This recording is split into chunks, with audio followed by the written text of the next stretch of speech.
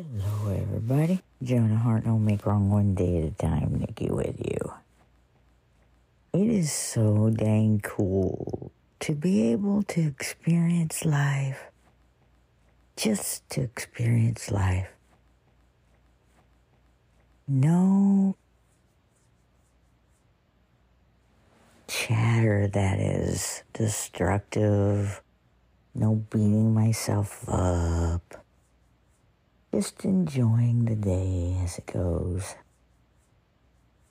I shared with you a couple days ago the excitement that I felt for the actions that are starting to happen due to the conversations that are happening. I just love that I can experience that excitement, let it be there, and not be attached to it, and not be attached to the outcome. That really is a joy, a place of joy.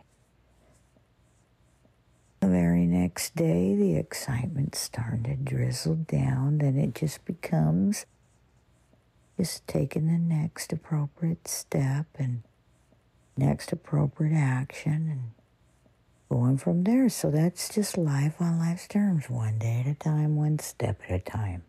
I had to learn that the hard way.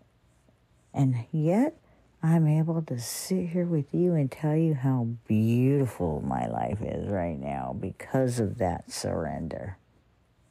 So never forget that's what you're gifting yourself.